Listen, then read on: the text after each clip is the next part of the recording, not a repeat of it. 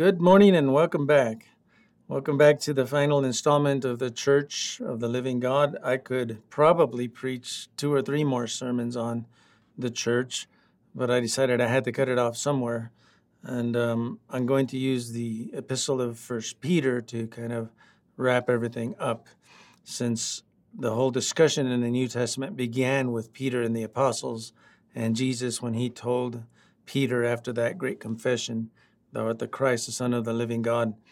Upon this rock I will build my church," which is that statement that I've been trying to build on in this series about how the Lord's church is his church, and he's the one that's building and sustaining it, and he's the one that is coming back for it. It doesn't belong to any man, any denomination, any culture group, any nation group, any people group. It is a conglomeration of all of the people that God calls through time and from different cultures and languages into a relationship with himself.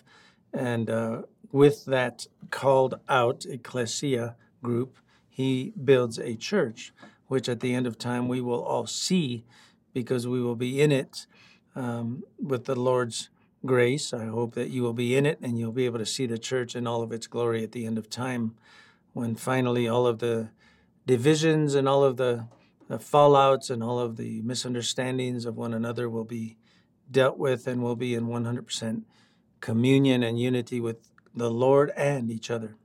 So let's pray as we wrap this one up. Thank you, Lord, for this scriptural journey that we've taken about what the church is. The church is yours. Man can claim sovereignty over it, but it is not his to claim. You are the head of the church. You are the Pope. You are the prophet, the priest, the king. You are the shepherd who laid down your life for your sheep. The only way into your church is through you. Any other way is a false way. So, Lord, find us to be faithful in our time to stay within your fold, listening to the voice of the great shepherd, and being instructed and guided by you and your word through the Spirit, which you have given to us without measure. We ask in Jesus' name that you'll help us to distill all that has been learned about this, and to try to understand how we fit into it as well.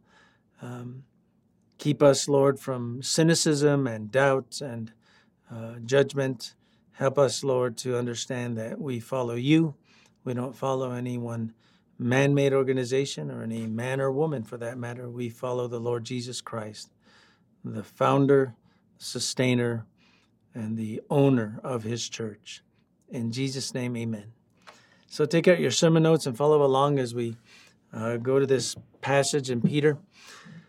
The foundation stone of the church is elected by God. We know that that foundation stone is Jesus himself.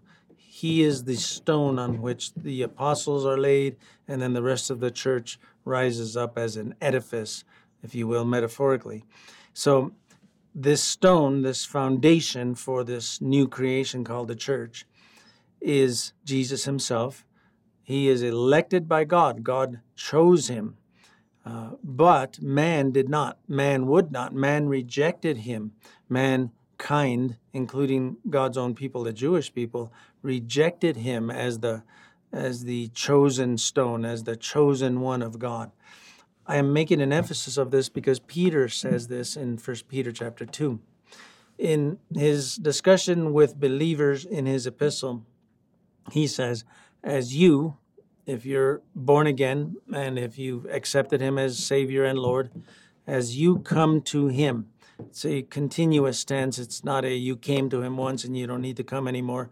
As you come and keep coming, it's a relationship that begins and keeps on going until its culmination when we finally meet him. As you come to him, the living stone. There's a lot of scripture passages about this that it didn't include. One is in Zechariah, which is really neat, about a stone with eyes on it. The living stone is Jesus Christ. He's rejected by men. So he's not elected by man. Man doesn't like him. Man doesn't want him over them. He's rejected by man, all men. The world and its systems and its governance has no inclination to accept Christendom or any of its tenets and teachings as a guide for the way they run things. But he is chosen by God, it says here, and precious to him. So God chose Jesus as the living stone. Man does not. Remember that, because it'll help you to not get frustrated with the way the world is, because it's just a statement of fact about the way things are. If you're a Christian and you believe in the Lord and he's the foundation stone, and you see the way things are even in Christendom itself, and it doesn't look like the way it's supposed to be, don't be alarmed. The Lord anticipated that a long time ago. The Lord himself said to the disciples, the world has hated me, so the world will hate you. Don't be surprised that the world hates you. It hated me first. So this teaching is, I think, given to the church because we need to keep things in perspective. The temporal world and the world system, whatever time we live in, whether it's 1,000 years ago, now, or even 1,000 years into the future, if that's how long the world lasts, it's temporal. It's all temporal. It's not going to last. The Lord wants us, his people, to focus on the eternal nature of the kingdom of God. Jesus, before Pilate, said to Pilate, if my kingdom were of this world, my disciples would fight for me. But my kingdom is not of this world. So as a believer, always remember that. It doesn't mean that we shouldn't be involved in, to whatever degree we can be involved in temporal affairs in our lifetimes. We should try to do what we can to help the world around us. But ultimately, we are in a kingdom that is not of this world, and we are going to be in that kingdom forever. And that's what we're actually being instructed to look at in the scriptures. So that way, I think it'll help you, and it has helped me to refocus my attentions and my energy on the eternal things, because the temporal things are frustrating and they don't always turn out the way we want them. I'm talking about politics. I'm talking about the way things are even in man-made structures all around us, even the church. We have to always remember, okay, the Lord will straighten all of this out one day. He'll make everything right in the end, and all I need to do is serve him, and no matter what comes, stay faithful. Look what it says here about the stone in Psalms. The stone the builders rejected has become the capstone. The Lord has done this, and it is marvelous in our eyes. Psalm 118 is a psalm of ascents. It is a psalm that was sung by the Jewish people as they approached Jerusalem and as they were singing and chanting the words of God, the psalms as they went to Jerusalem for a religious festival. So this is, in the middle of this one psalm is this statement that the stone the builders rejected has become the capstone. The Lord has done this. Now, I'll try to detail this out for you as we go forward. In Luke chapter 20, Jesus looked directly at them being some of his detractors, and he asked, what is the meaning of that which is written? The stone the builders rejected has become the capstone. Everyone who falls on that stone will be broken to pieces, but he on whom it falls will be crushed. This was a confrontation between Jesus and those who decided that he was not the chosen one of the Lord. And Jesus is instructing them in the word that the Psalms actually say that man, the builders, the leaders of the people of Israel, have rejected who he is, but God has chosen him. And he is the capstone. And then he goes on to say that this stone, this living stone, the capstone, when a man or a woman comes to him, they are broken to pieces. That is, they are humbled. They are come to face with their sin, and they repent and they ask the Lord for forgiveness. But if you reject him as the chosen one, the stone will crush you. And that's ominous, and actually says in the rest of this passage that they looked for a way to arrest him because they didn't like what he was saying, because they knew he was talking about them, that they were rejecting him, and that they were in danger of divine judgment. That's all in the past now. It literally has now happened to the very people he was talking to. Once they lived their lives out physically and died, they found out personally, each and every individual, that Jesus Christ really is the one that God chose to be the capstone, and that in our lives here on earth, we have the opportunity to decide he is the one that God chose or he isn't. It's up to you. In Acts 4, verse 5 through 12, there's an interesting, another kind of a spin-off on this same passage. This is Peter and the apostles being brought into question by the leadership, the Sanhedrin of the Jewish people, because they had done a miracle, and they're trying to find out what went on. So watch. The rulers, elders, and teachers of the law met in Jerusalem. So that's like the whole government. Annas the high priest was there, and so was Caiaphas, John, Alexander, and other men of the high priest's family. So these are the who's who in leadership at the time of the apostles and Jesus, the movers and the shakers, the influencers, the ones that pulled the strings, so they thought. They had Peter and John, the two apostles, brought before them and began to question them. By what power or what name did you do this, that heal a lame man? Now Peter, filled with the Holy Spirit, said to them, rulers and elders of the people, if we are being called to account today for an act of kindness shown to a cripple and are asked how he was healed, then know this, you are all the people of Israel, you and all the people of Israel. It is by the name of Jesus Christ of Nazareth, whom you crucified, but whom God raised from the dead, that this man stands before you healed. He is the stone, Jesus Christ of Nazareth. He is the stone you builders rejected, which has become the capstone. Salvation is found in no one else, for there is no other name under heaven given to men by which we must be saved. So you see that they recognized, they understood the apostles who Jesus is. They teach it.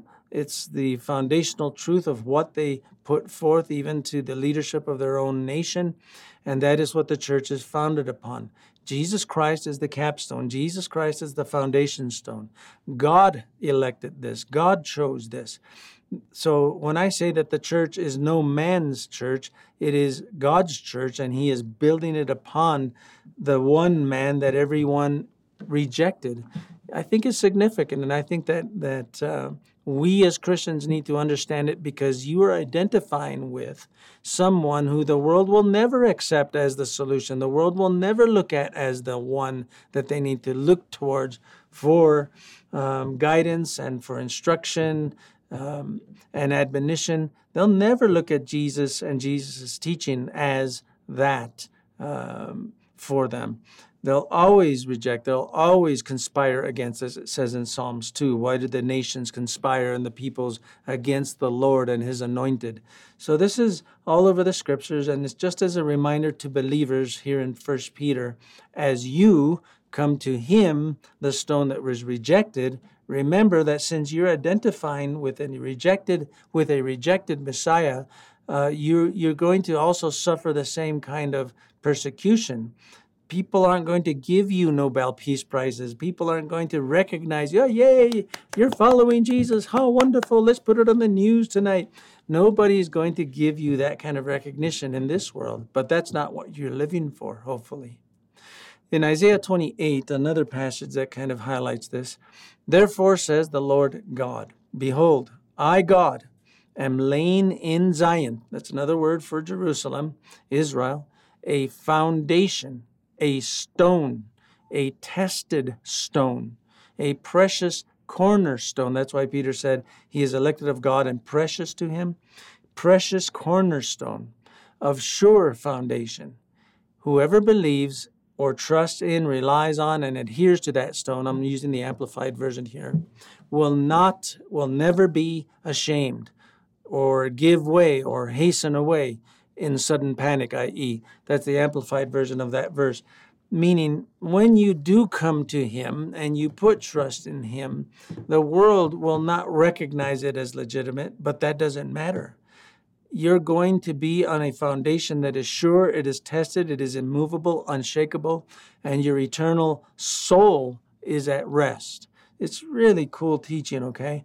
So remember that. We're founded on Jesus Christ. He is the foundation stone of the church. He is the capstone of the church as well. So everything that is the church is Jesus Christ. In Zechariah 3:9, behold, upon the stone which I have set before Joshua. Oh, I did include it. Upon that one stone are 7 eyes, or 7 facets. Behold, I, God, will carve upon it its inscription. On the stone itself, there'll be an inscription, says the Lord of hosts. And here's the inscription that's on the stone. I, God, will remove the iniquity and guilt, that's the sin, of the land in a single day. Well, scripturally, we know that God did this when Jesus died on the cross. The sin of the world, it says in 1 John, he died for our sins and the sins of the whole world. What Jesus did on the cross in one day took care of all of the sin of all of humanity in a single day. So it's really cool to understand that the stone that the church is built upon is Jesus Christ. And when we trust in him, we won't have a problem. No matter what happens, we'll never be shaken. We're solid with him because he's solid. Now, like him, living stones, like him, he's a living stone, and we are now called living stones. We are also being built into an eternal dwelling place. Tabernacle or temple are some of the English variations of the translation here, with an eternal service unto God. So you and I, as Peter is inferring, are coming to the living stone as living stones like him, and we're being built into an eternal dwelling. So watch. As we continue in 1 Peter, you also, us also, well, in context, us also like Christ. He's rejected of men, chosen by God. We're rejected of men, chosen by God, elected by God to believe in him. We're also living stones like him. You also, like living stones, like the living stone Jesus, are being built into a spiritual house. That word is tabernacle, referring back to when the Israelites saw the glory of God tabernacled in the tabernacle itself, a tent structure, which was kind of metaphorical for the coming of Jesus in his body, that God dwelt in this temporal structure. We're being built into this structure, a temple, to be a holy priesthood, offering spiritual sacrifices acceptable to God through Jesus Christ. So when I say that, we are being built into an eternal dwelling place with an eternal service unto God. Our purpose in the church is an eternal one. We have an eternal purpose now. God wants to use us and will use us as part of his new creation, this dwelling place which he himself dwells in, because every Christian is born again. Thereby every Christian that's truly born again, the Holy Spirit indwells every Christian, and in eternity, every Christian will have the Spirit of God in them. God will live in them. God will be with them, and they will see him face to face. He will be their God. This is all in the book of Revelation. It's all part and parcel of the same teaching. We're being built. So the church isn't a structure built by people. There's the church over there. There's the beautiful cathedral over there. It might be a building that they're pointing at, but it's not a church. You can build beautiful buildings, but the church are people. The church is people who have been redeemed by God, who are a holy priesthood, all of them. This is in Protestant theology. Martin Luther identified this priesthood of all believers from these passages. The priesthood of all believers was a difficult concept for people to adopt because people were used to looking at a guy that was dressed different, lived different, was separate from them. He's a priest, not me. But the New Testament teaches that if you're a born-again believer, man or woman or child, you are a priest. And a priest is one who takes the blessings of God and gives them out to the people, and takes the problems that people have and brings them to God so that God may resolve them. That's what priesthood is. You serve as an intermediary between God and people. You are a priest if you are born again. It's not just Jimmy Sandoval, the pastor, the preacher, that's the priest. It's all believers are a priesthood. We all have an equal standing before God. It doesn't mean we all have equal gifting. We don't, but we have equal standing. As a believer, you have authority to pray for others, to evangelize others, to encourage others to walk with the Lord. You have a priesthood as one of the believers in God's church. Our faith and our service to the Lord in His church is guaranteed to be rewarded and vindicated. There are guarantees in the scriptures about what you're doing for the Lord. You may not receive from man or even the structures of man the recognition and the accolades that perhaps you might think you should have. You shouldn't live for that. Jesus actually talks about this in great detail. Do not do your righteous acts to be seen of men. Live before God. Let God be the one who sees what you're doing, and let God be the one who rewards you, because the scriptures are clear about this. Reward is coming. Look at 1 Peter 2, 6 through 7. He continues, for the scriptures, in the scriptures it says, look, I, God, lay a stone in Zion, a chosen and precious cornerstone. The one who trusts in him will not be put to shame. Now to you who believe, this stone is precious, just like it's precious to God. It's now precious to you because Jesus Christ, you recognize him as Lord and Savior, and your devotion and your relationship and your loyalty to him is now should be the focus and the center of your life. So you don't have to wonder about, is this worth it? Am I really going to get anything out of this? What has happened is because he has drawn you to the Lord Jesus Christ, and you have come to that place where you are confessing with the apostles, thou art the Christ, the Son of the living God. You now are being given if you will, the initial blessings of acceptance into God's family, into God's people, into God's temple, into God's church. So watch. In Matthew 5, 11 through 12, Jesus talks a little bit about this.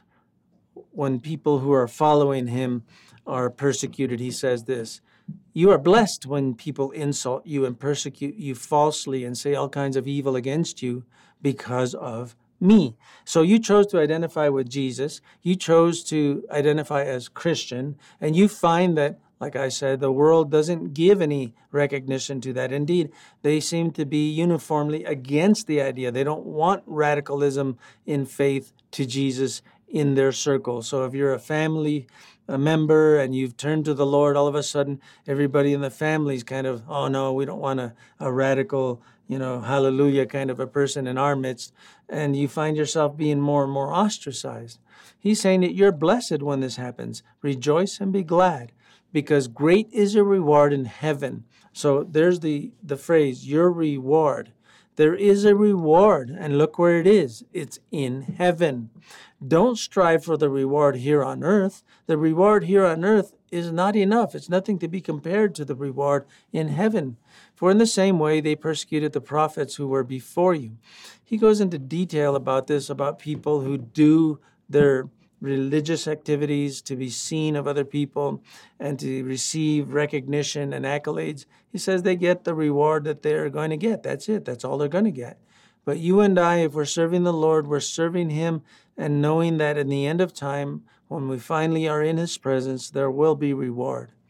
The Son of Man, Matthew 16:27, is going to come in his Father's glory with his angels, and then when he returns, he's going to rapture the church, yes, but here's what's going to happen. The church is going to be taken by him to himself, and then he will reward each person according to what he has done. So reward is coming, or if you will, even you could infer lack of reward based on what you've done for the Lord while you're here on earth. So do everything that you can for the Lord while you're here on earth. Love people, love sinners, forgive, be an agent of the gospel of the Lord God to people who don't love him. Pray, go the extra mile, turn the other cheek. Always don't get cynical and start cursing the darkness and the people in darkness. Always strive to work with them, for them, advocate for them, pray for them, that hopefully the Lord will touch them and bring them into what you already have, okay? Those who reject the stone that God accepted will find it to be their greatest obstacle. Many people say no to Jesus. Many.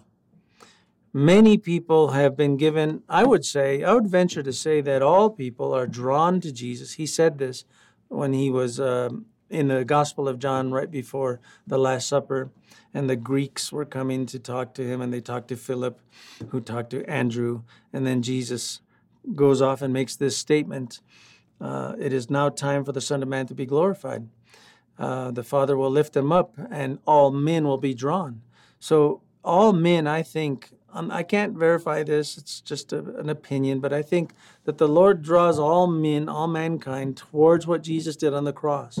And there is where the division happens. Either you accept what he did for you on the cross, or you say, nah, I don't need that, I don't want that. And those who reject what Jesus did on the cross find that rejection to be the greatest obstacle. Because that's where real eternal life begins. If you want life, real life, people talk about, having abundance and happiness and peace. And when I was growing up in the hippie age, peace. Everybody was looking for it. And so they started using hallucinogenic drugs and free love and all of this stuff. And they didn't find peace. They rejected Christianity. Let's try this religion. Let's try that one. There's no peace in all of that. It really is at Jesus Christ's cross where you find the real purpose for life and eternal life. So if you reject what Jesus did on the cross, you'll actually find that what that rejection does is it becomes a giant stumbling block. And if you've ever walked and stumbled on something, like at night, or you're hiking and you just hit a root or a rock and you stumble, it's kind of a difficult thing. Sometimes people fall down and break bones and stuff. So don't let Jesus Christ's sacrifice on the cross become an obstacle, because look what Peter says here. To those who do not believe, the stone the builders rejected has become the capstone, a stone that causes men/women to stumble, and a rock that makes them fall. They stumble because they disobey the message. What's the message? The message is God so loved the world, he gave his only son. If you believe in what he did for you, you will be saved, you will be pardoned, you'll have eternal life, you'll have abundant life, you have promises that are eternal. They've rejected this. They disobey. They don't want to hear it. I don't want to hear this. I don't like that. I want a different solution. And then he says, it is what they are destined for. To disobey and reject Jesus Christ proves something. It proves the person is God-hating, irredeemable, uncaring, guilty of the unpardonable sin, guilty of it because of the rejection. They stumble over Jesus Christ because they reject the message. Now, a lot more could be said about that. Of course, the scriptures do say that the Lord wants all men to be saved. It is God's desire that instead of fighting with what he has done for you, that you would simply look at it and say, okay, God, you're God. I think you're smarter than me. I think you're bigger than me. I think I'll listen to what you say. If you say I'm a sinner and I need what Jesus did for me on the cross, I'll accept that. Instead of this constant, I'm going to do my own thing. I'm going to do everything my way. And at the end of time, find that was a great and the greatest of all disappointments. So let's read this together. The Lord Almighty is the one you are to regard as holy. He is the one you are to fear. He is the only one you are to dread. He will be a sanctuary. But for both houses of Israel, he will be a stone that causes men to stumble and a rock that makes them fall. This issue of the rejection of Christ is serious and much more serious than many understand, because the way of the world is, I think every way leads to God and God has to accept any way that anyone chooses. But the scriptures are adamant about this. We already read, there is no other name under heaven by which men may be saved. Look what it says here in Thessalonians concerning the teaching of the end of time. The coming of the lawless one, this is the Antichrist, will be in accordance with the work of Satan, displayed by all kinds of counterfeit signs and wonders and miracles. of every sort of evil that deceives those who are perishing. Now watch what it says. They perish because they refused to love the truth and be saved. So to refuse what Jesus did on the cross causes the cross to become a stumbling block in front of you, an obstacle. To refuse what God has provided for you as the pardon for your sin is to say to God, you're not right.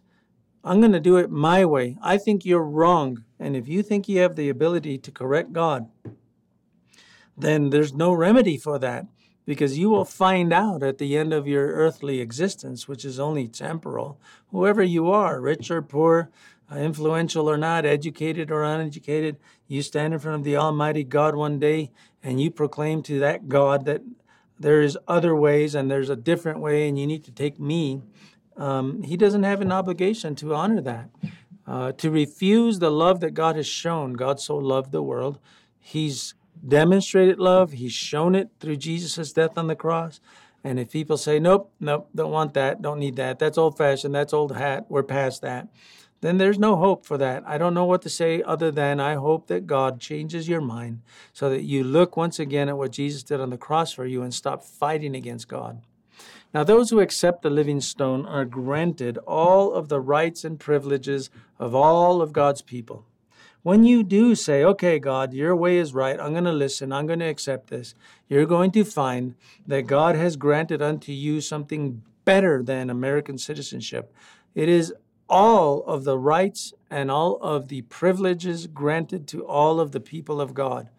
Let's look at this in Peter 2, 1 Peter 2:9. You are a chosen people. He says, but you, in contrast to those who reject, you who don't reject, you're a chosen people, a royal priesthood, a holy nation, a people belonging to God. I underlined all of those phrases: chosen, royal, holy people. And these are given to you when you receive and accept what God did for you on the cross. And why? So that you may declare the praises of him who called you out of the darkness of atheism, agnosticism, disbelief, false religion, man-made religion, into his, God's wonderful light. Once you were not a people, but now you are the people of God.